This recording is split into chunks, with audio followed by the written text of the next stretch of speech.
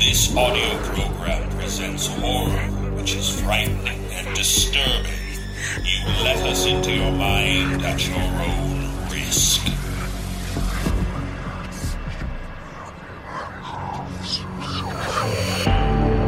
As the sunlight fades to darkness, the frightful tales creep into your mind. It's time to give in to your fear, because tonight there will be no sleep.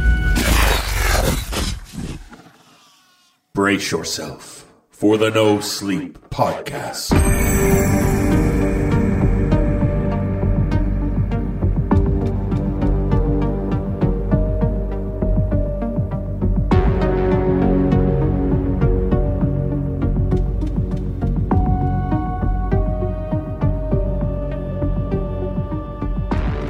It's the No Sleep Podcast. I'm David Cummings. Thanks for joining us.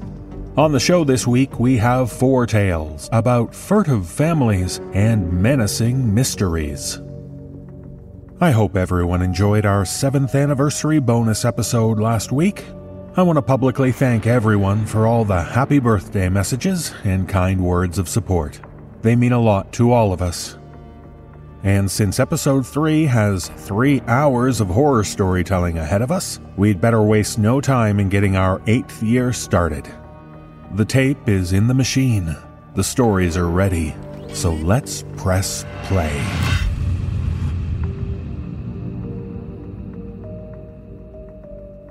In our first tale, we meet a man tasked with the rather somber responsibility of speaking at his uncle's funeral. But as we discover from author Jimmy Giuliano, the tale the man has to tell is a difficult one to share in public, especially because it describes the mysterious circumstances which led to his uncle's death. Performing this tale are Jeff Clement, Armin Taylor, and Addison Peacock. So let's listen as the man shares with us a eulogy for my uncle.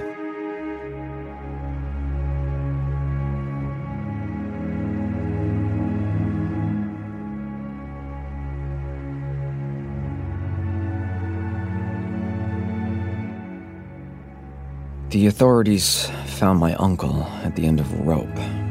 That much is certain. He hadn't shown up to work in 2 days, so his boss called my grandmother, who found my Uncle John dead in his 1-bedroom apartment. His suicide note, which was written on a small piece of yellow loose leaf and was stained with brown liquid, simply read, "Don't follow him." Everyone agreed it was my uncle's handwriting, except me. I thought it looked a little off. The letter F in particular, the top stroke looked too wavy. Not by much, but just enough to notice. And I would know. I knew my uncle best. No one in my family knew what the note meant. The popular thought was that it was a warning for those who lived a life like my uncle. Usually alone, often drunk, and ultimately hanging from a shower rod. But most people in my family didn't know my uncle the way I did. John told me things he told no one else, and I'm not exactly sure why. I suppose it doesn't matter. What matters is that I know the story behind the note. Enough to have an idea of what it truly meant, and who might have written it. But, like most things with Uncle John, the truth is a bit complicated. I planned on laying it all out at John's funeral. I composed the eulogy and shoved it in the back pocket of my black dress pants. But when the time came, I never took it out. Reading it didn't feel right. Below is what I wanted to say, but couldn't. I guess I just wanted to get it off my chest. There's 2 things you should know about John. The first, which all of you probably know, is that John was always looking for God. He openly questioned everything. And while this made John not a very popular guest at Thanksgiving and Christmas, he stuck to his guns. He wasn't trying to make anyone upset. He was just always searching for truth. Even when John was alone, he was still searching. And I'll just say it, in case you didn't know, growing up, I wanted to be like John. I looked up to him. He bought me my first bike, and he gave me advice on girls. Not the best advice, actually. It was spectacularly bad. But he tried. But as I got older, it was John's passionate search for truth that I really admired. We disagreed on things, sure. I believe in order, in a plan for us all, in a universe built on creation. I believe in God, and John, well, Uncle John did not. He wanted to, but he didn't. He had his reasons. John saw disorder and chaos everywhere. He saw evil and things that no God would allow. And while John and I didn't see eye to eye, I respected his reasons and his fiery drive for truth. I think it's what I admired most about him.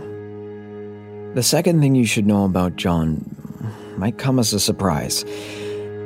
John was haunted. Not in the figurative sense, but in a very real, literal way. John confided in me that a young woman was appearing to him in the middle of the night. Actually, she was hardly a woman at all by this point. She was a corpse. She'd appear at John's bedside, a fresh, young corpse with a bloated body, blotchy brown skin, matted and long black hair, no eyeballs, and sopping wet. She'd always gargle the same thing with an utterly blank and expressionless face. Don't follow him. At first, John didn't know what to make of it. He thought she was the result of too many late nights at the local watering hole, too many trips to the gas station for another sixer. John just wished she'd go away, and he even prayed for her to go away, even though he was convinced that praying was useless. The corpse always came back, and it was always with the same message. Don't follow him. It pains me to say that I didn't believe my Uncle John. To me, his delusions were a symptom of his boozing, his isolation, his general mindset. John had a lot of demons, but I always listened to him. And eventually I thought it didn't matter what I believed. What mattered was that John believed it. And belief was something that was lacking in his life. And this dead woman, this ghost, filled John with purpose. There was truth to be found. He was determined to find out who this young woman was. If she was dead, then she would have once been alive, my uncle reasoned. Based on her appearance, she probably drowned in a lake or river. And then there were those words. Don't follow him. John suspected some form of foul play. It was a gut feeling, he said. The words were too cryptic, too foreboding. And most importantly, if this spirit was coming to John, she must have had a specific reason. Some form of a connection to John.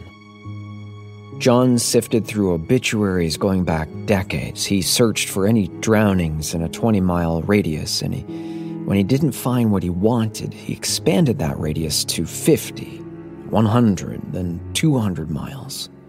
He analyzed photographs, spent days in public libraries scouring microfiche, and chatted up members of historical societies from across the state.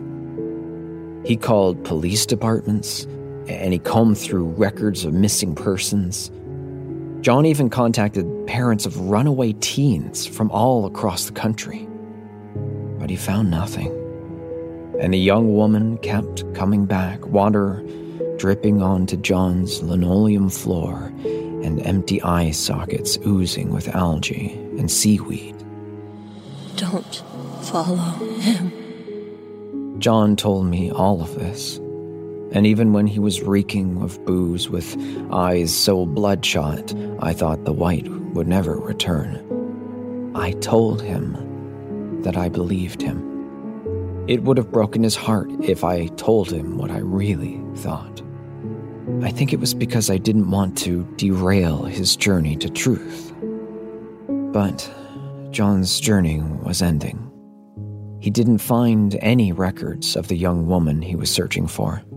And slowly the girl's message became not about her danger, but about my uncle's. She was no longer bearing the truth about her own fate, but John's. She'd gone from a cursed visage to some form of a guardian angel. For a moment, there was a glimmer of God. And that's when John's life began to unravel. The liquor became harder and more frequent. He sequestered himself into his apartment for longer periods of time, convinced someone was out there trying to hurt him. John just didn't know when or where. All he knew was "don't follow him" was a message for his own well-being. He was driving himself mad with paranoia, always looking for the him. About a week before John died, he found him. John told me the whole story, chapter, verse. There was a horrible blizzard, and my uncle was out in the middle of it. He was driving home late at night from a bar on a backcountry road. In John's words, he was only a little worse for wear. I'll let you draw your own conclusions on what that meant. The roads got bad in a hurry. John's car trudged forward, slipping and sliding its way towards home. Bad weather never deterred John's confident, some might call aggressive, driving. There was no one else on the road, save a pair of headlights behind John that eventually vanished. John wasn't sure when or where. About 10 miles from John's apartment, the car began to sputter. He pulled off to the shoulder, and the car died. John had no phone, no blanket. His driver's side window was stuck halfway down. Had been for 6 months, and John was too lazy to get it fixed. And the snow was piling up all around him. He considered going out on foot. It might have been his only chance to make it. But then John spotted a figure in the distance. It was slowly slogging through the blinding snowstorm, walking across a vast farmer's field, approaching John's car. A dot in the distance, slowly getting larger. John froze up. His reaction was sudden and immediate. It was the man, the him, that was coming for John. My uncle knew. Deep down to his core, he felt it. Don't follow him. John was being tested. The young woman with the bloated, dead, and wet body had come to him for a reason. The man plodded closer. His hands were shoved in his pockets and his face was obscured by the large hood of a navy parka jacket. John tensed up as the man approached the passenger door. He rapped 3 times on the car window, and John did nothing. The man rapped again, wiped snow off the window with a gloved hand, and he peered inside. The man's face was soft, but with blazing, intense eyes. His cheeks were red with cold. My uncle absent-mindedly nodded, and the man pulled open the car door, plopped down inside, and he slammed the door shut. You okay? John told me, and I'll never forget this, that the man's voice was deep, like it had come from some unseen cavernous depth. John only nodded, but his internal voice was telling him, "Don't follow him." There's a gas station about a mile up the road. I have an extra pair of gloves. We should get there before this gets impassable. John rubbed his hands together, made a fist with his right hand, and blew into it. Snow swirled into the car from the half-open window. Again, John heard the voice inside his head. "Don't follow him." I'm gonna stay here, where it's warm. The stranger grimaced. He stared at John fiercely. The man leaned in closer, and John knew he wasn't to be trusted. The stranger slipped his hand into his pocket, and he held it there. John's breath vanished for a moment. He waited for the man to pull out a knife or a metal hook, but all he removed was an extra pair of gloves. He handed them to my uncle. Suit yourself. I'll tell him you're here. Hopefully someone can make it through and find you. The man left the car, pushed the door shut, and trudged ahead up the road. The snow rushed down faster and thicker. In less than 10 feet, the man was out of sight. Don't follow him. 20 minutes later, John's car miraculously started up. The snow on the road was at least 5 inches high and falling faster and heavier. John inched ahead, careful not to spin out on the rarely traveled back road. He drove a few miles when he realized he hadn't passed a gas station. The stranger had lied. The dead woman was right. John had found his truth. A ditched car appeared on the side of the road. John slowed. The driver's side door was swung open, and there was no one inside. 2 sets of barely visible footprints in the snow traveled from the car up the road. John forged ahead, and a half-mile past the car, he saw the body. It was lying face down on the shoulder of the road, half covered with snow. 5 minutes later, and the body would have been totally obscured. John stopped and rushed to the figure. He flipped it over, and he didn't even have to check his pulse. The man was dead. The second set of footprints led away from the corpse into the snow-covered cornfields. John pulled the man's body into his back seat, and he eventually made it back into town. He went straight to the hospital, and as the medical staff rushed the body inside on a gurney, my Uncle John could not get over how peaceful the dead man looked. He was content. He was smiling, almost. Curiosity bubbled inside my uncle again. John attended the frozen man's funeral. The message from the man's family was clear. He had finally found God, and the man had gone to a better place.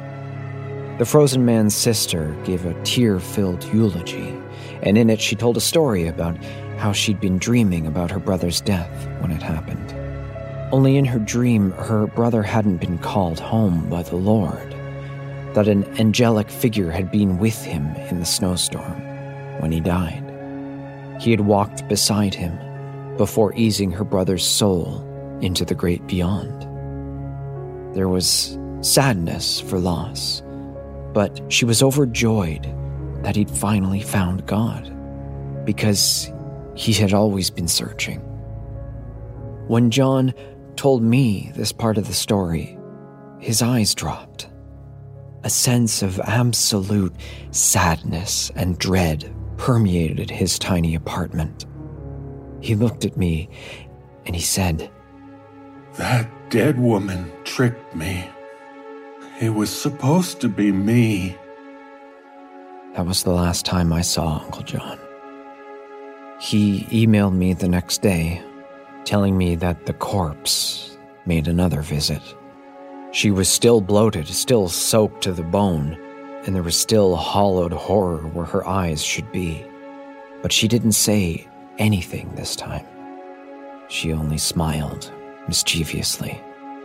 And she didn't look so much like a lifeless corpse anymore, my uncle wrote, but fiendish and full of deception. I was out of town when I read the email. I wrote my uncle that I would come and see him when I returned in a few days. By the time I got home, he was dead. You are probably wondering why I told you all this. Why here? Why now? I guess I just wanted all of you to know what Uncle John was really going through. Because he was a tortured soul. But I really think a blessed soul. Who among us is so concerned with truth and God that we consume ourselves trying to find it? I know Uncle John's last message was, "Don't follow him." And I pray that none of us here today take our own lives like John did. But searching for truth and reflecting on the nature of our existence while we're still here, I think it's okay if we follow John's lead. Just a little bit. I didn't read any of that. Not a word. Instead, I mumbled a few generic sentiments about how John left us before his time. It was impersonal, and it could have been about anyone, really. Uncle John's funeral was 4 months ago. Had I written that eulogy this morning, it would have read a little differently.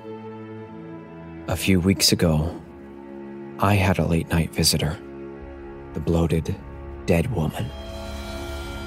I awoke to the sound of water dripping onto the floor, and when I opened my eyes, she was standing next to my bed. She was exactly as John described, except he failed to mention the smell. I might have vomited if I weren't stricken with absolute fear. Her expression was blank. No mischief, no deception. I would have read her eyes, but there was nothing there. Only the empty black eye sockets my uncle had stared through on too many nights to count. The woman leaned over my bed, turning her head to and fro, very slowly and methodical, like she wanted me to get a good look at her. She leaned closer, and my sweaty fists clenched the bedsheets tighter. I awaited the woman's message, waiting for her to say words, the words that drove my uncle to the end of a noose. I pondered a future, always on the lookout for the him that would enter my life one day, and the decision that would define my fate. But the corpse said nothing. All I heard was the plop, plop, plop of water trickling onto the floor. I pulled the covers over my head, and I stayed that way until first light. In the morning, she was gone. At least the bloated and very dead version of the woman was gone. But she appeared to me in another form. Her picture was splashed against the front page of my local newspaper, which I found staring up at me at the end of my driveway. "Missing woman's body found," the headline read. In the photo, she was young and pretty, smiling and full of life. She was photographed wearing a red baseball cap and a light plaid shirt, leaning on a boulder on some outdoor expedition. You can usually tell who someone is by their eyes. And while I didn't see the corpse's eyes, in a way, that's what clinched it for me. They look like the eyes the dead woman would have. It's hard to explain. It's like I just knew. The woman's body had been dredged up the day before. She'd been missing for weeks, and after attending her funeral, I learned exactly why. 4 months ago, the young woman, Helen, had been driving late at night with her friend on the same stretch of road my uncle had been on. In the blizzard, Helen had been closely following the car ahead of her, driving faster and faster to stay in the fresh tire tracks in the quickly falling snow. Without a doubt, the other car was driven by my uncle. Helen's best friend was in the passenger seat. She begged for Helen to slow down, to pull off, to do anything else than follow this car. In the words of Helen's best friend, don't follow him. But she did. Helen lost control. The car spun out and hit a tree, and the passenger flew through the windshield. Helen's best friend died that night, and Helen blamed herself, sinking deeper and deeper into depression over the next few months. She eventually threw herself off a bridge. Helen's mother laid bare all of these details, quoting direct passages of Helen's diary at the funeral. The truth was difficult to share, her mother said, but it was worth sharing. Maybe it could help others avoid the same fate, or to properly seek the help they need. The distraught mother ended by holding up a page of Helen's diary. "Don't follow him" was written every which way in a variety of styles and colors all over the page. Helen's best friend's horrified and panicked words had haunted Helen to her death. I spoke with the grief-stricken mother after the service. I told her I was a friend of Helen's, and I expressed my sincere condolences. I asked to see the diary, and the mother obliged. I took a close look at that one page, the one littered with Helen's best friend's final warning. It was what I suspected. I'd seen that letter F before, on my uncle's suicide note. The top stroke was a little wavy. Not by much, but just enough to notice. I've awaited Helen's return every night since she first appeared to me. Maybe she'd gargle out her dying friend's words this time. But Helen hasn't come back. I don't think she will. I read that once a ghost's unfinished business is settled, they are able to fade away into the afterlife, or something like that. I'm not sure what I believe anymore. What I do know is that Helen had been following a drunk man through a snowstorm that night, and she shouldn't have. Now people are dead, and I'm the one left holding the truth. But truth doesn't mean a whole lot to me anymore. I used to think I knew truth, that I knew of God and his plan for this universe and all of us.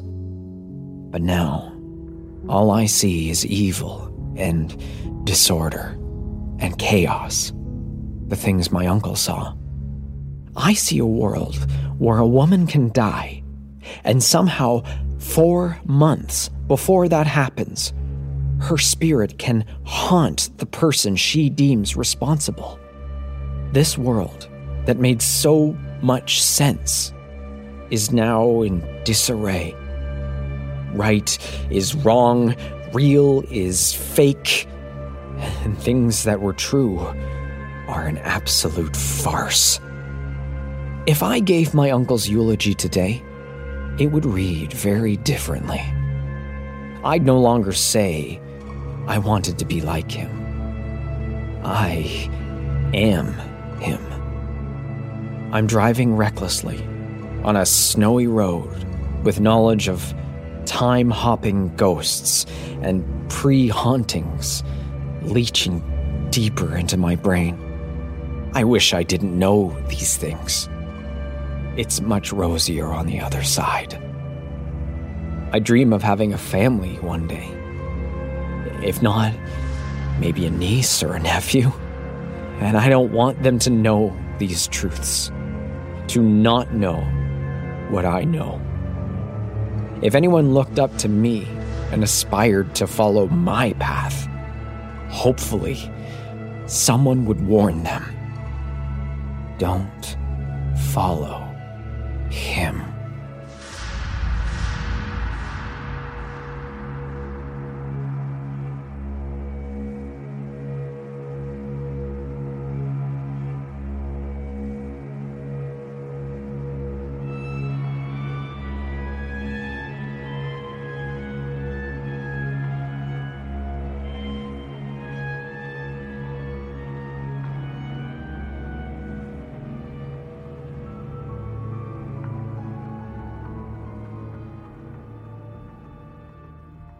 These days, the most popular podcasts, other than ours, are ones dealing with true crime. But in this tale from former podcaster Allison Slater, we learn of how her true crime podcast came to an end and why it's not likely to start up again anytime soon. Performing this tale is Jessica McAvoy.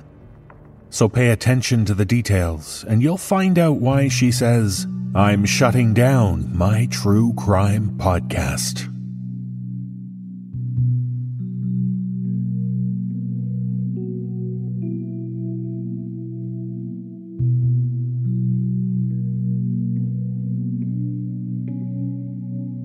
I have an announcement to make. I'm shutting down my true crime podcast. I didn't expect to be saying this, at least not for a number of years. I haven't been doing it for long, and there's so much more that I wanted to cover. To those of you who've come to love my weekly explorations of unsolved criminal mysteries, I'm sorry. Sorry if I've disappointed you or let you down. I hope by the end of this, the reason for everything will be clear, and you'll understand. To the rest of you, you probably haven't heard of my show. That's okay. It's still tiny, but it's growing. Was growing. I'm going to have to get used to saying that. But I want everyone to know what's going on, even if you don't listen. So I'll start at the very beginning. My name is Allison Slater. I'm 22. I have a degree in molecular chemistry, and 4 years ago, I packed up all my belongings and moved from rural Arizona to Pennsylvania. Putting all my childhood belongings in storage, I'm a huge nostalgia nerd. I began renting a tiny apartment in the city and found a job waiting tables that has nothing whatsoever to do with my degree. I'm a totally normal, unremarkable young woman. Except for one thing. I ran a true crime podcast called Frozen Cases. The brief was, unsolved mysteries and disappearances so cold, they're almost frozen. I wanted to set myself apart from all the other true crime podcasts out there by really digging and finding cases that almost nobody else was covering. For the first few episodes, this was great. I trawled forums and obscure blogs looking for cases that nobody else was paying attention to. Sometimes this was because there wasn't much to say about them, but I'm pretty good at spinning things out and looking in the gaps. My podcast was starting to get noticed. Okay, it was getting noticed by about 40 devout listeners. I won't pretend I was bringing in big numbers. But I set up a Facebook group, now deleted, and the 40 or so of us who were really into the show became something of a happy, albeit a little macabre, family. I didn't know anything about these people. From the things they said, I got the impression that some of them had missing or murdered people in their own lives, hence their interest in the subject. Others were clearly like me, fascinated by the injustices of this world and the nightmarish reality of a loved one disappearing or being killed with no closure ever being found. I've never had that kind of tragedy in my life, and I won't pretend to know what it'd feel like, but I can imagine it'd be unspeakably terrible. Honestly, all I wanted to do with this podcast was help people. There are a lot of folks that think that us true crime aficionados are ghoulish rubberneckers, and I get that. I do. But being on the other side, I've seen the difference these things can make to people, too. I guess that's why when 6 or so episodes in, I found myself running short on cases, I asked my small fan base to help trawl the net for really obscure crimes and email me with their findings. For the first week, I heard nothing. I even had to postpone the show, as I just didn't have anything I felt fit the podcast's ethos. The second week, I got a few emails from some of my community's regulars. One of the cases fit the bill, but another, much larger true crime podcast had covered it recently, and I didn't want to be accused of coattail riding. The second one was the Black Dahlia. I mean, come on. The third email showed promise. I'd never heard the names mentioned before. Why not do an episode on the horrific murders of Caroline Butcher, Mark Kramer, and Annalise Booth? The email came from a guy called Samuel Duma. I recognized him from the Frozen Cases Facebook group, and in fact, I'd accepted his friend request a few weeks prior. Sam was a typical college-aged guy, his profile filled with photos of him out partying, posts about the latest video games, just the usual bullshit. He had a girlfriend, Naya Amarillo, who was also a member of the Frozen Cases fandom, and a very active one at that. The pair of them had stuck in my mind for being around my age. Seemingly cool people I thought I'd enjoy hanging out with. And, both really hot. Yeah, anyway. Okay, I admit it. I was kind of eager to impress Sam and Naya, so I immediately and gratefully decided to look into Sam's suggestions. I sent him an email thanking him and asking him if he could recommend any resources on the cases, but decided that with the deadline for the next episode looming, I'd see what I could dig up myself. First up was Caroline Butcher. I had a system of research to gauge suitability for the show, so I input her name into Google. I scrolled through pages of Facebook profiles, LinkedIn profiles, bios of professors and doctors and librarians. The usual. 6 pages in and not a single mention of a murdered Caroline Butcher. This was good. It was what I'd been hoping for. It meant that the case had little press coverage, and her name wasn't wrapped up in a true crime SEO. It meant her case was obscure. Googling Caroline Butcher murder gave me what I was looking for, albeit 4 pages in. A small local news story from Dallas, which allowed me to trace related stories, find other search terms, and eventually piece the story together. It was an interesting one, and no mistake.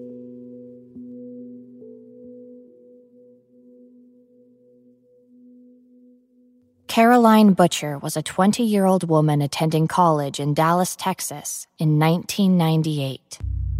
She'd grown up in a small town nearby and moved into shared dorms when it came time for further education. Her mother, Laura Butcher, said that Caroline was a smart, happy girl who showed no signs of depression or mental illness.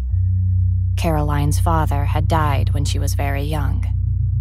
Caroline was majoring in microbiology.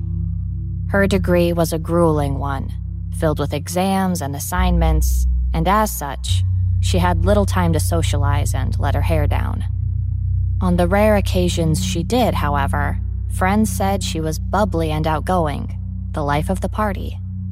Caroline had a regular boyfriend, Robert, although the pair had recently split up at the time of the incident.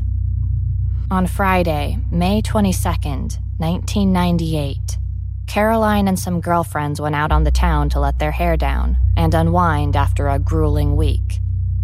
Caroline was in high spirits after her course coordinator had signed off on her dissertation plan, something that she believed would get her name in scientific journals.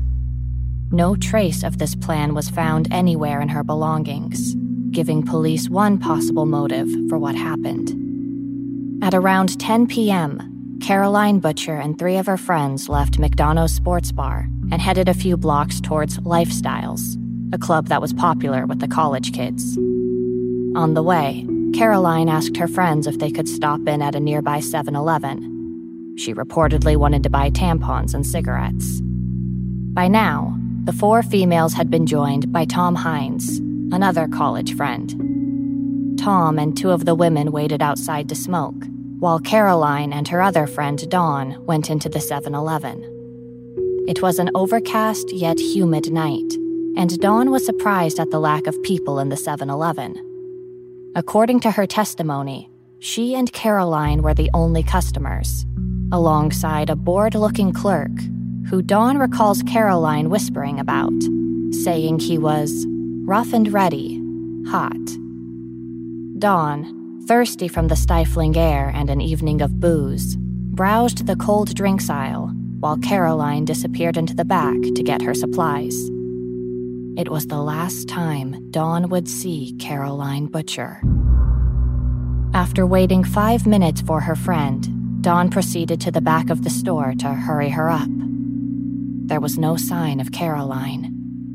Dawn searched the store, and then shrugging, she paid for her Pepsi, assuming Caroline had decided against buying anything, and exited to join their other friends.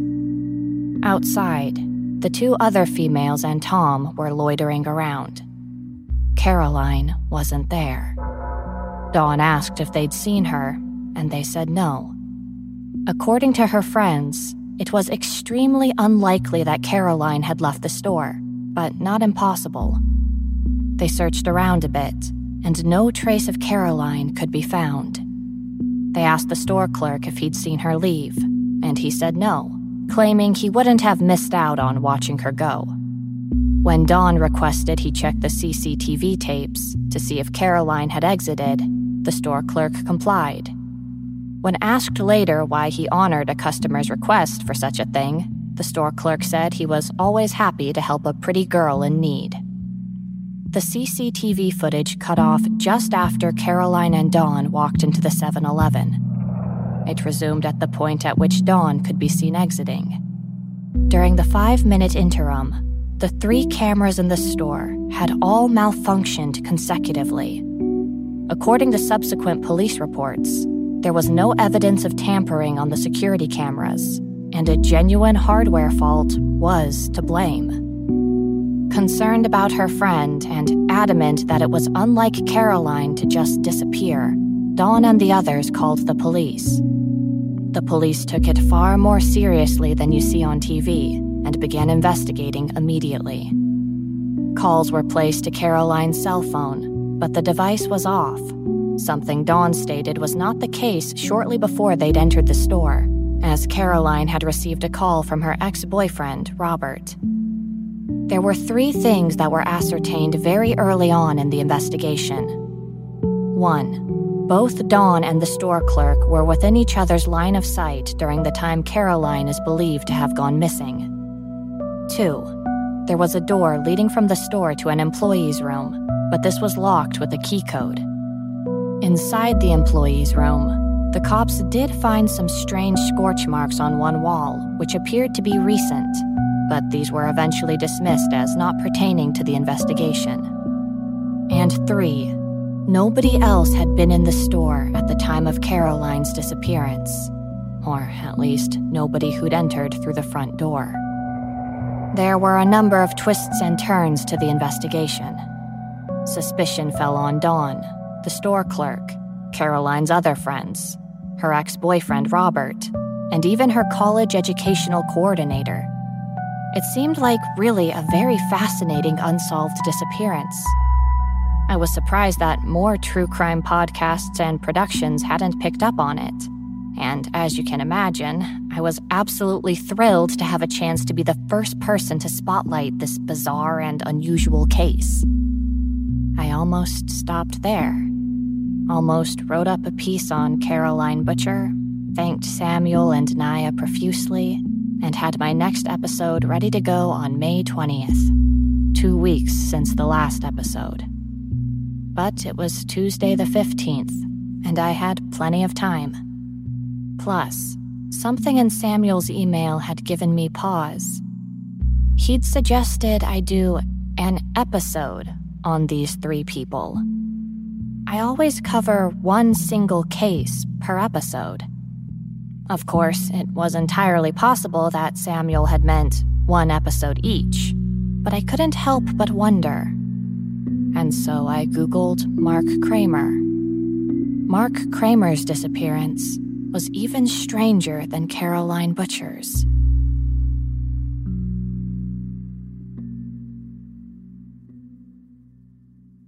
Mark Kramer was 24 at the time of his disappearance.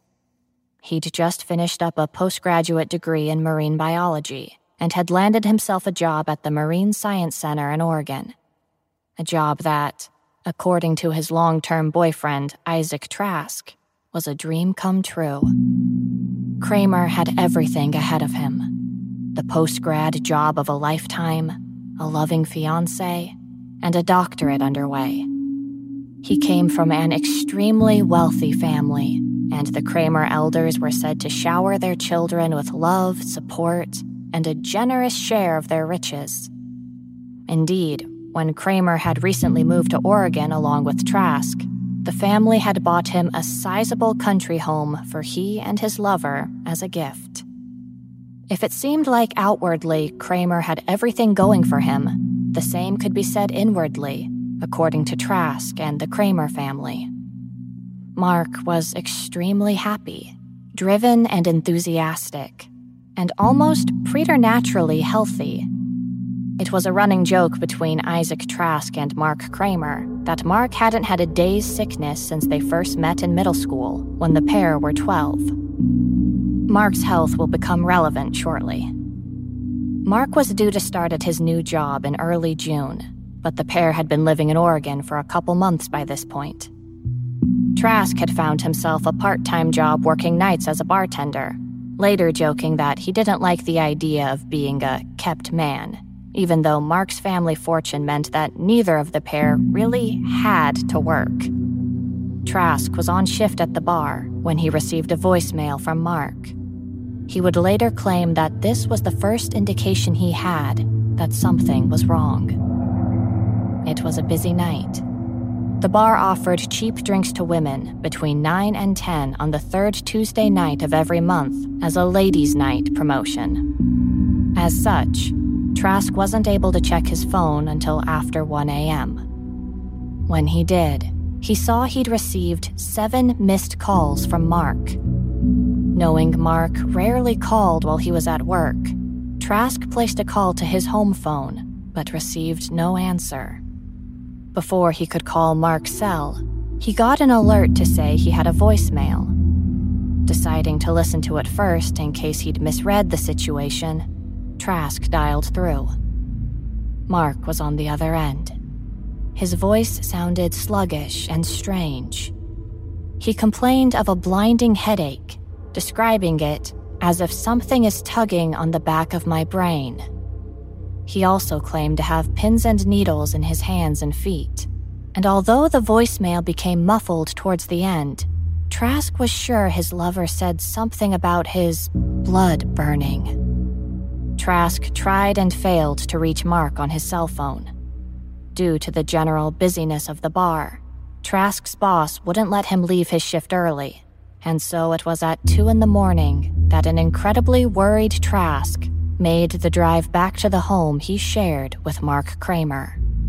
Upon entering the house, Trask was relieved, if somewhat puzzled, to find Mark happily watching television.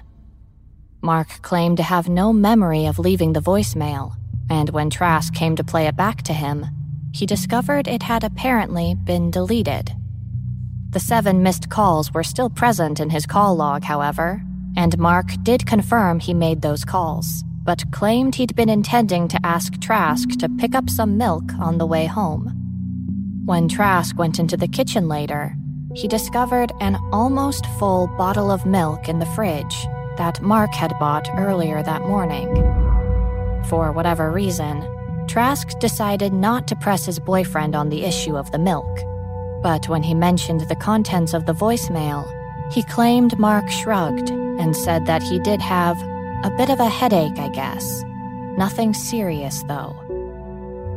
The next incident occurred just after midday on Wednesday. Trask entered their kitchen to find Mark slumped against the sink, head in hands. He was moaning and complaining of sharp, unusual pains in his head. Unsettled, Trask encouraged Mark to retire to bed, something with which the other man complied. Mark slept until nearly midnight, after which time he rose and found Trask playing Xbox in the living room. Mark claimed that he felt much better and wanted to go for a walk to the nearby 24-hour grocery store to pick up some milk. Trask reminded Mark that they had milk, but he was insistent. He wanted a walk and some fresh air. Since he was deep in a Call of Duty session with his friends, Trask almost let Mark go alone, but at the last minute, something in Mark's demeanor encouraged him otherwise, and Trask accompanied Mark on his midnight jaunt. Nothing much of note happened, although Trask claimed that Mark was walking slow and sluggish, and when they arrived at the grocery store, bought a liter of full cream milk, something Mark had previously expressed his dislike of for many years. When the pair arrived home, Mark began to drink the milk, first from a pint glass, and then straight from the bottle. He began to complain to Trask about microbes in the milk, becoming increasingly agitated and eventually switching microbes for fishes. Finally, in a rage that Trask stated came from nowhere, Mark hurled the bottle of milk against the floor and then collapsed in the puddle of liquid, screaming in what Trask assumed was pain. Eventually, Mark finally calmed down enough for Trask to ascertain that his head was the source of the pain again. Extremely concerned due to Mark's previous marvelous health, Trask attempted to persuade his fiancée to go to the hospital. However, Trask said Mark became threatening, as if he wanted to do me harm, and insisted he'd sleep it off. He then made his way to the living room and promptly passed out on the couch. By this time, it was 1:30 on the morning of May 22nd. Mark awoke 10 hours later, visibly trembling and weeping with pain. He concurred with Trask that a hospital visit was needed, and the pair loaded into Mark's station wagon, which Trask drove to the hospital. During this time, Trask observed that Mark was uncoordinated, barely able to walk in a straight line. Upon arriving at the emergency room, Mark was no longer able to walk at all, and orderlies had to retrieve a wheelchair. Mark was immediately rushed off for a brain scan, leaving Trask to wait in the lobby. 2 hours and many nervous cigarettes later, a nurse came and led Trask up the elevator and into a private room. Mark lay in the bed, and Trask was relieved to find him in good spirits, smiling and laughing like the old Mark. A doctor showed up and talked to the pair. Nothing unusual had been found on Mark's brain scan. No tumors or swelling, no sign of any trauma. However, he did ask Mark if he had recently eaten any seafood, and Mark jokingly replied that despite, or maybe because of, being a marine biologist, he loathed the taste of fish and hadn't eaten seafood in years. Trask never did find out why the doctor asked this question. Unable to shed any light on his condition, the hospital staff requested that Mark stay in overnight for observation and further tests. Mark readily agreed to this, and Trask would later go on to say that he believed this was due to the fact Mark was shaken up about his ill health. Trask and Mark spent the next 4 hours together in the hospital, with Mark even feeling well enough to walk down to the hospital restaurant for a dinner of mac and cheese. Upon returning to the room, the two men played blackjack with a deck of cards Trask had found on the ward. By now, it was 8 p.m., and visiting hours were almost over. Mark told Trask that he was considering discharging himself because he felt just dandy, and neither of us really want to sleep alone tonight. Before he had a chance to either admonish or agree, Trask heard a loud commotion from out on the ward. Raised voices, a man and a woman, and then the distinct sound of a palm hitting flesh, followed by loud female sobs. Trask rushed into the corridor. A few rooms down, outside one of the general wards, he saw a man tugging on a woman's sleeve. She wore a hospital gown, while the man wore a Letterman jacket and jeans. It was clear that the woman, who looked to be late teens or early 20s, was a patient, and the man, around the same age, was trying to forcefully get her to leave the hospital. Trask looked around for a nurse or security guard, but to his surprise, nobody had come running to the commotion. By now, the man was tugging on the girl's arm so hard her hospital gown ripped, and she was screaming at him to let her go. Trask jogged over, yelling for the guy to stop. He noticed that the woman had a cannula needle in the back of her hand and an angry red handprint on her cheek. Even as Trask approached within grabbing distance of the pair, the guy began manhandling the woman. Trask would later state that he had no suspicion the fight was staged, as the woman's hospital gown was being pulled this way and that, showing off her buttocks and genitals, and she kept grabbing at herself, seemingly in distress that I could see this as well as over the assault. Trask reached out to pull the man away from the girl, but the pair both ducked back simultaneously, standing side by side, looking at Trask with no sign of their previous conflict. The two then embraced and began passionately making out, the woman grinding up against the guy and teasing her nightgown up seductively. Momentarily disarmed, Trask stared open-mouthed before shouting a few choice words at a pair of very screwed-up people.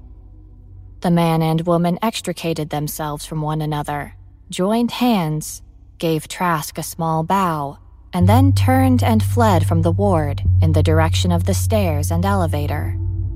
At no point did any hospital staff show up. It's worth mentioning that nobody working at the hospital that night claimed they heard the scuffle.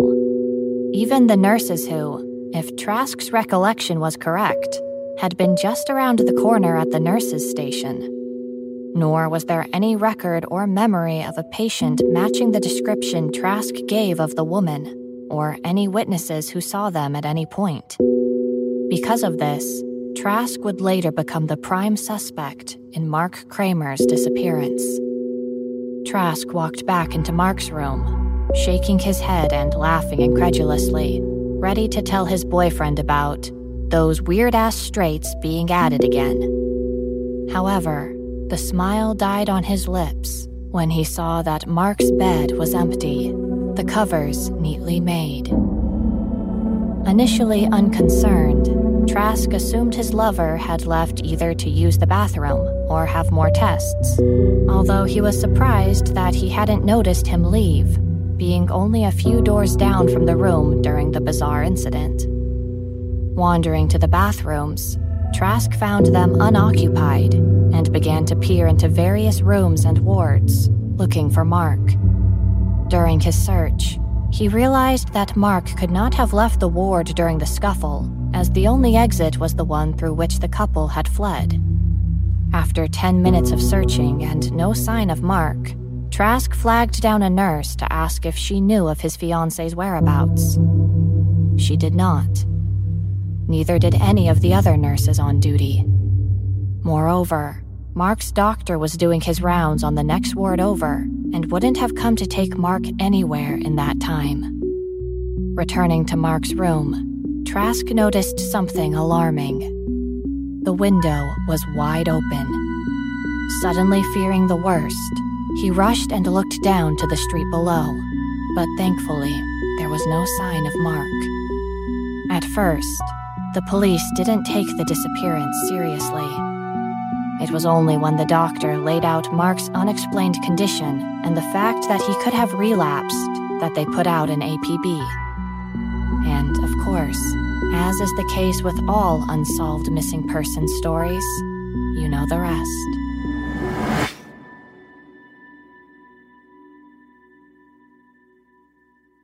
I couldn't find out all that much about the subsequent investigation. I did discover that Trask remained the prime suspect, albeit one without any kind of logical motive. Like Caroline Butcher before him, Mark Kramer seemingly disappeared off the face of the earth. No bank account activity, no cell phone use, although Mark never had his cell phone, and absolutely no communication. Sadly, Isaac Trask committed suicide in 2015, on the 7th anniversary of his fiancée's disappearance. Apparently, the Kramer family ostracized him and blamed him for what happened to Mark, either as the culprit or as the catalyst for Mark running away. In his suicide note, Trask wrote that he'd never gotten over Mark's departure and could no longer live without him. To the Kramer family, this was apparently an admission of guilt. To me, this was perfect podcast material. I don't mean that ghoulishly. I was just absolutely convinced at Isaac Trask's innocence and hoped that my little show could possibly lead to renewed interest in the case and maybe new information that would exonerate Trask posthumously. I had 2 very solid episodes worth of content, and I hadn't even Googled the third name yet. Deciding to keep going while I was on a roll, I inputted Annalise Booth into Google. Just the usual. Profiles. One particularly striking girl on Facebook, who I was delighted to discover was a member of my fan page. She hadn't posted, but it likely meant she was a listener, and I wondered if she'd get a morbid kick out of an episode on her namesake. Of course, I had to find details on the case first. Inputting Annalise Booth murder got me nothing. I modified it to disappearance. Still nothing. I tried a variety of terms and scrolled through dozens of pages, but none of the results were anything like what I was after. Disappointed but undeterred, I decided to put Miss Booth aside for the time being. I'd been so caught up in my research and some particularly stressful shifts at my day job that I'd barely noticed 3 days passing. Crap. And I'd entirely forgotten that I was going out of town that weekend for my cousin's wedding. Double crap. I'd been planning to get the next episode wrapped up and scheduled for the 20th by Wednesday, and now I wasn't going to have time. I was leaving the next afternoon. Oh well. Fortnight hiatus it was. But with how good the next 2 episodes were going to be, I figured my tiny fan base would forgive me. Heading to Facebook to fill them in and make my groveling apologies, I noticed Naya, Samuel's girlfriend, was online. Samuel hadn't replied to my email requesting links yet, and given my lack of joy in finding details on Annalise Booth, I decided that this was as good an excuse as any to message Naya and get to know her. I sent her an IM. I'm doing episodes on those cases Sam told me about. Can't find info on Annalise Booth, though. You got a link? Hi, by the way. And thanks for all the support so far. She didn't reply immediately, although the message got marked as read moments after I sent it. Telling myself she was looking for the link and not just ignoring me, I went and showered. When I returned, I was pleased to see she replied, but dismayed at the lack of links. Glad we could help. Think these will really put your name on the map. I'll see if I can dig up anything more. Sam has link about Annalise Booth. We'll ask him to send. It's a doozy. Multiple episodes, though? Expected just the one. I frowned. Naya knew how the podcast worked. One case, one episode. Was she saying the disappearances were connected? Now, I am a true crime writer. I hadn't overlooked the fact that Caroline Butcher and Mark Kramer disappeared exactly a decade apart to the day. But that was the only connection between the two cases. The kind of thing people post about online while saying how creepy it is. In fact, nobody even had posted about the coincidence. The cases were so obscure and unrelated. There wasn't a single Google hit for Caroline's and Mark's names together. Surely Naya and Sam didn't expect me to hedge my bets on an admittedly eerie coincidence? I should have mentioned it to Naya, but I didn't. Part of me was second-guessing myself and worrying I'd make myself look dumb in the eyes of these cool, attractive people. Instead, I thanked her for the forthcoming info on Annalise Booth and posted my apology to the fanbase, teasing the next few upcoming episodes as a peace offering. Then I began to Google for any connection I might have missed between the Butcher and Kramer disappearances, secretly hoping that nothing cropped up which would force me to lower my episode count. Thankfully, nothing did. The next morning, I packed for my cousin's wedding. It was back in my hometown, in the middle of nowhere with limited cell reception and internet, and I'd promised my mom I'd go off the grid for the weekend, having a reputation in my family for being an unsociable nerd. I checked my emails one last time, hoping for a reply from Sam, but there was nothing. As I shut down my computer, resigning myself to almost a week without technology, I noticed something that made me smile. In his original email, Sam had referred to the cases as unsolved murders. What a pessimist.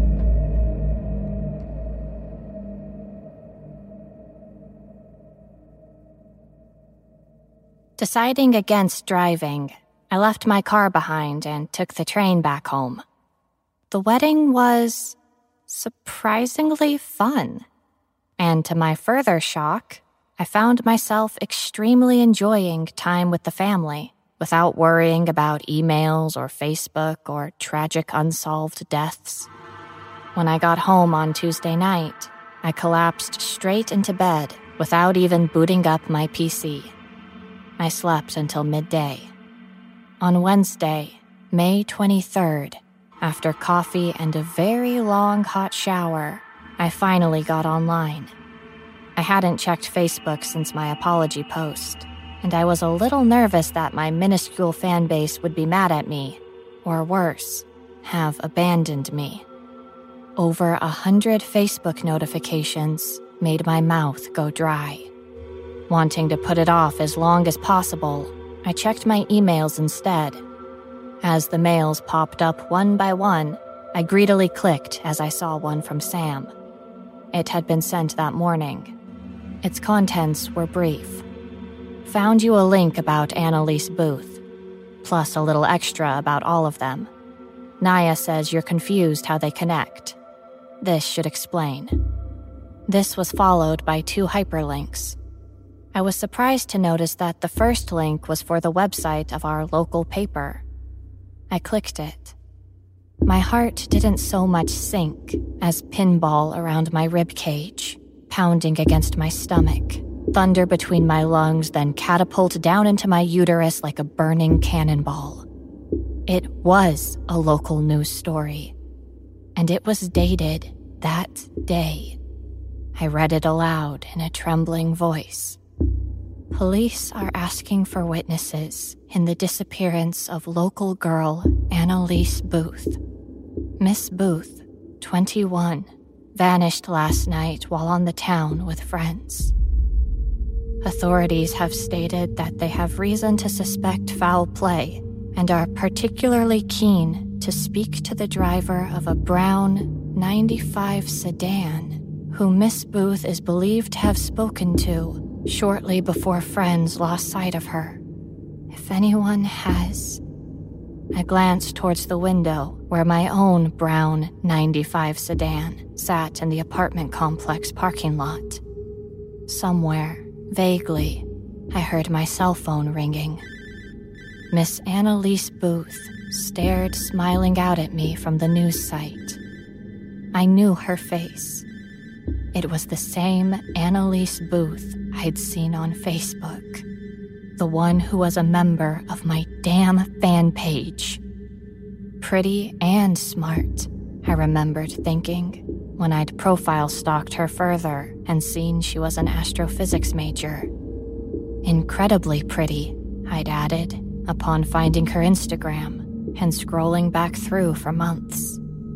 Then I'd sent her a Facebook friend request. Idly, I wondered if she'd accepted it before. A message popped up on the PC screen. It was from Naya. A little knowledge is a dangerous thing. There were over 200 Facebook alerts now.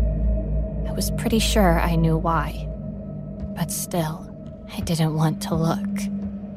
Instead, I clicked the other link Sam had sent me, already knowing its contents would be no less horrifying than whatever else faced me. The URL was just an IP address, and it took me to a live webcam stream. The camera was inside a storage unit. I recognized it immediately. It was mine. The storage unit I rented because my apartment was too damn small to hold all the things I'd brought from home, too crippled by nostalgia to get rid of any of it. And there, in amongst crates of books and my childhood stuffed toys, a body sat propped against one wall. I didn't have to look long to realize it was Annalise. She was pale and frozen and blue, and the top of her skull had been cut away. Her brain would have been visible also, if that hadn't been removed. I began to cry silently, bouncing my right leg up and down, faster and faster. The page changed. This time it was a static image, not a live feed. A picture of a dark, cobweb-filled cellar or basement. In one corner rested a corpse. It was desiccated, decomposed, barely recognizable, and yet I knew it was Caroline Butcher. Like Annalise, the top of Caroline's skull had also been removed. The page changed again.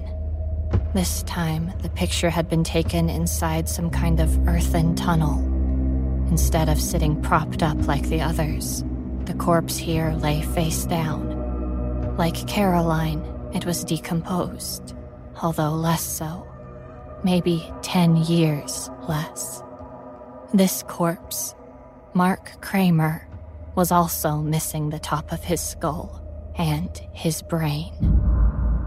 The page changed back to the live stream, and I watched in horror as Annalise's corpse sat motionless in my storage unit, blood glistening on her front. Flies were beginning to circle her. One of them landed on her cheek and crawled up her nostril. I retched. Another message from Naya popped up. This is what you've always wanted, isn't it? Your own murder mystery. Only, oops, I think we've provided a solution this time. Shame it's not the right one. I made to navigate to the message window, to say something, anything. I was weeping openly now, huge racking sobs that hurt my chest and blinded me. In my panic, I misclicked and ended up on the Frozen Cases fan page. And there it was, my most recent status, posted last week. Sorry guys, no episode this week again. Family thing. But I got 3 killer cases coming up. The disappearances of Caroline Butcher, Mark Kramer, and Annalise Booth. You won't know about these. Trust me. And below that, dozens and dozens of comments, mostly from earlier that day. How? How did you know? What do you know? What have you done? Always knew you were a freak. Let that poor girl go. I'm calling cops. In the distance, I heard a siren and wondered if it was for me. Another message popped up. A microbiologist, a marine biologist, and an astrophysicist walk into a bar. This time, I clicked correctly. Why? Who are these people? Who are you? Why me? The message appeared instantly, as if she'd been waiting to send it. We are timeless, formless. What we do is of no concern to an insignificant insect like yourself. We are the crawling, writhing tendrils of chaos. But why you? Why you, Allison dear? Because it's fucking funny. And because we can. On the other window, I saw light flood my storage unit and watched as armed police came charging in. Like we said, unsolved murders. And don't worry, they can only pin one on you. You're far too young for the others. It's going to be a mystery for the ages. I wanted to scream. I wanted to reply with all the fury and hatred I could muster. But the chat window went blank. The profile had disappeared. I didn't even bother checking Samuel's or the emails. I knew they'd be gone too. Instead, I sat back in my chair and waited for the knock at the door and tried to make sense of the truth behind everything.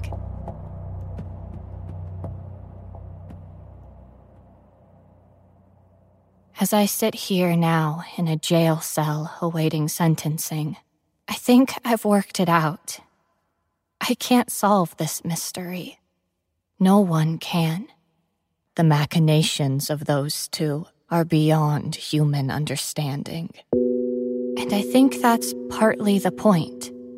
A cruel and pointless series of events that serve some higher purpose I have no place understanding.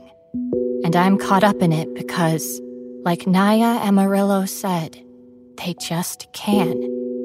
We're playthings, nothing more. And if I've learned anything in this, it's that life is sacred, not to be gawked at or theorized over or monetized. And yet at the same time, we should do all those things because nothing has meaning and all is chaos, at least to tiny human minds such as ours. The most complex unsolved mystery can't compete with the thing that's touched and ruined my life. So I'm shutting down my true crime podcast. Not just because I'm going to spend the rest of my life in prison. Not just because I'm the unwilling center of a mystery I had no say in. But because how can I proclaim anything to be true anymore when I know that we're just pieces in a game for which we'll never comprehend the rules? I'm being charged with the murder of Annalise Booth. From my notes and the links found on my computer, the authorities suspect I became obsessed with the disappearances of Caroline Butcher and Mark Kramer and decided to continue the pattern. One disappearance every 10 years. They keep asking me about them. Every day they ask. And they won't accept my answer about a young, attractive couple who I suspect are a lot older than they appear. The papers call me insane. A ghoul. Driven insane by an obsession with true crime, pushed to create a mystery of my own. It's all lies, of course. I did none of this. Those who know me know the truth. I'm not a ghoul. I'm not a killer. I just wanted to help people. I just wanted to draw attention to these tragedies in the hope that my little contribution could maybe lead to something important. I never wanted things to end like this. Or maybe I did. Maybe this is what I wanted all along. My own murder mystery. Maybe I'm everything they say I am. Maybe I'm not the pawn, but the queen. After all, what's more likely? The impossible or the possible? The unsolved mystery or the neat conclusion? You can decide what the truth is. And either way, my name's sure to be remembered. Maybe one day they'll make podcasts about me. Maybe you're listening to one right now.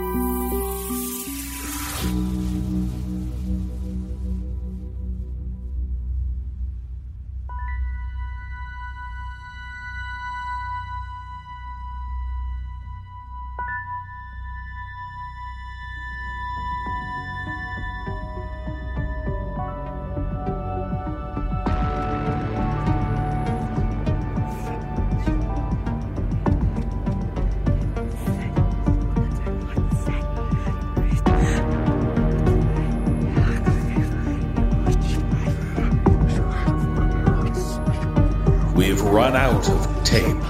It's time to press eject and end the show. We thank you for letting us perform for you. If you would like to find out how you can hear the full-length versions of our audio program, please visit the NoSleepPodcast.com to learn about our Season Pass program. Over 60 hours of content for only $19.99. On behalf of everyone at the No Sleep Podcast, we thank you for listening. Join us again next week when we'll insert another tape and press play. This audio production is copyright 2018 by Creative Reason Media, Inc. All rights reserved. The copyrights for each story are held by the respective authors. No duplication or reproduction of this audio program is permitted without the written consent of Creative Reason Media, Inc.